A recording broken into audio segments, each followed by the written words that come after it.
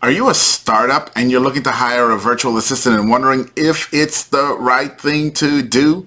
Yeah. Should you hire a virtual assistant for your startup? That's the question that we're going to be tackling today, guys. Hey, I am Atiba D'Souza and I have managed teams of virtual assistants, and I created this channel to answer some of the top questions that small businesses owners have about hiring and managing virtual assistants. So let's dive right in. So if you're a startup and you're just getting started in business, okay, and if you're new to this channel, then you've probably not heard me say this before, but I say it all the time. You hire virtual assistants so that you can grow.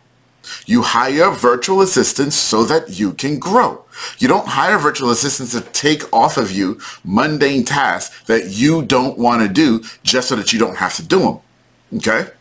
Now, they can do mundane tasks, they can do tedious tasks, they can do repetitive tasks, but you only take that stuff off of you because you're ready to go do more marketing and sales. So, if you're in a startup and you're just getting started and you're thinking about hiring a virtual assistant, then here is my advice to you. Number one, hire them if and only if you're ready to grow. You know, you heard me say that.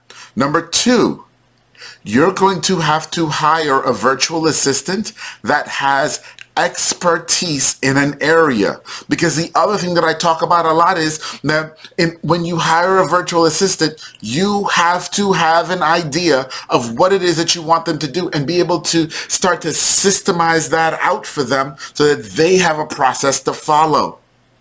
Well, if you're a brand new startup, you probably don't have really great processes yet. So you need to hire someone who is actually a VA that's an expert in a particular area that, and this is the key, that you are also really good at.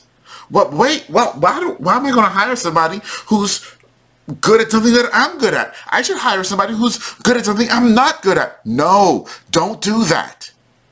You see, when you hire someone who is good at what you're good at, then you know if they're doing a good job. Then you know how to help them systemize it, even though you haven't done it for this particular business yet. So for example, if you're starting a brand new business and you have an accounting background, right? And you're really great at accounting, awesome. Your first VA that you're going to hire for your startup should be in the accounting field as well. You'll be able to onboard them better, you'll be able to help them set up systems better, and you'll be able to know that they're doing a great job. On the flip side, if you're really great at accounting, but you suck at video production, or let's say you suck at marketing, that's a better example, you suck at marketing, and you go out and hire a VA who claims to be the next great thing in the marketing industry, guess what? You won't know. You won't know if they're doing a good job or not. You won't be able to set up a system for them to follow. You won't be able to measure. You just won't know. You're going to be flying blind. So I know the temptation. I know it because I've felt it. I've dealt with it. I know the temptation. Man, let me find somebody who is good at what I'm not good at, and I'll hire them to do that. And then I'll just stay over here and I'll just do the thing that I'm good at. Now, this isn't even just about hiring VAs, guys. This is even about hiring employees. Now, I learned this myself years and years ago from a book written by Michael Gerber, The E-Myth Revisited. The E-Myth Revisited. I strongly suggest that you take a read of that book. I actually read it every single year.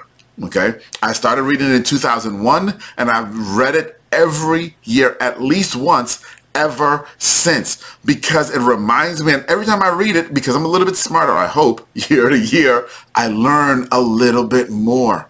And he covers this point in there.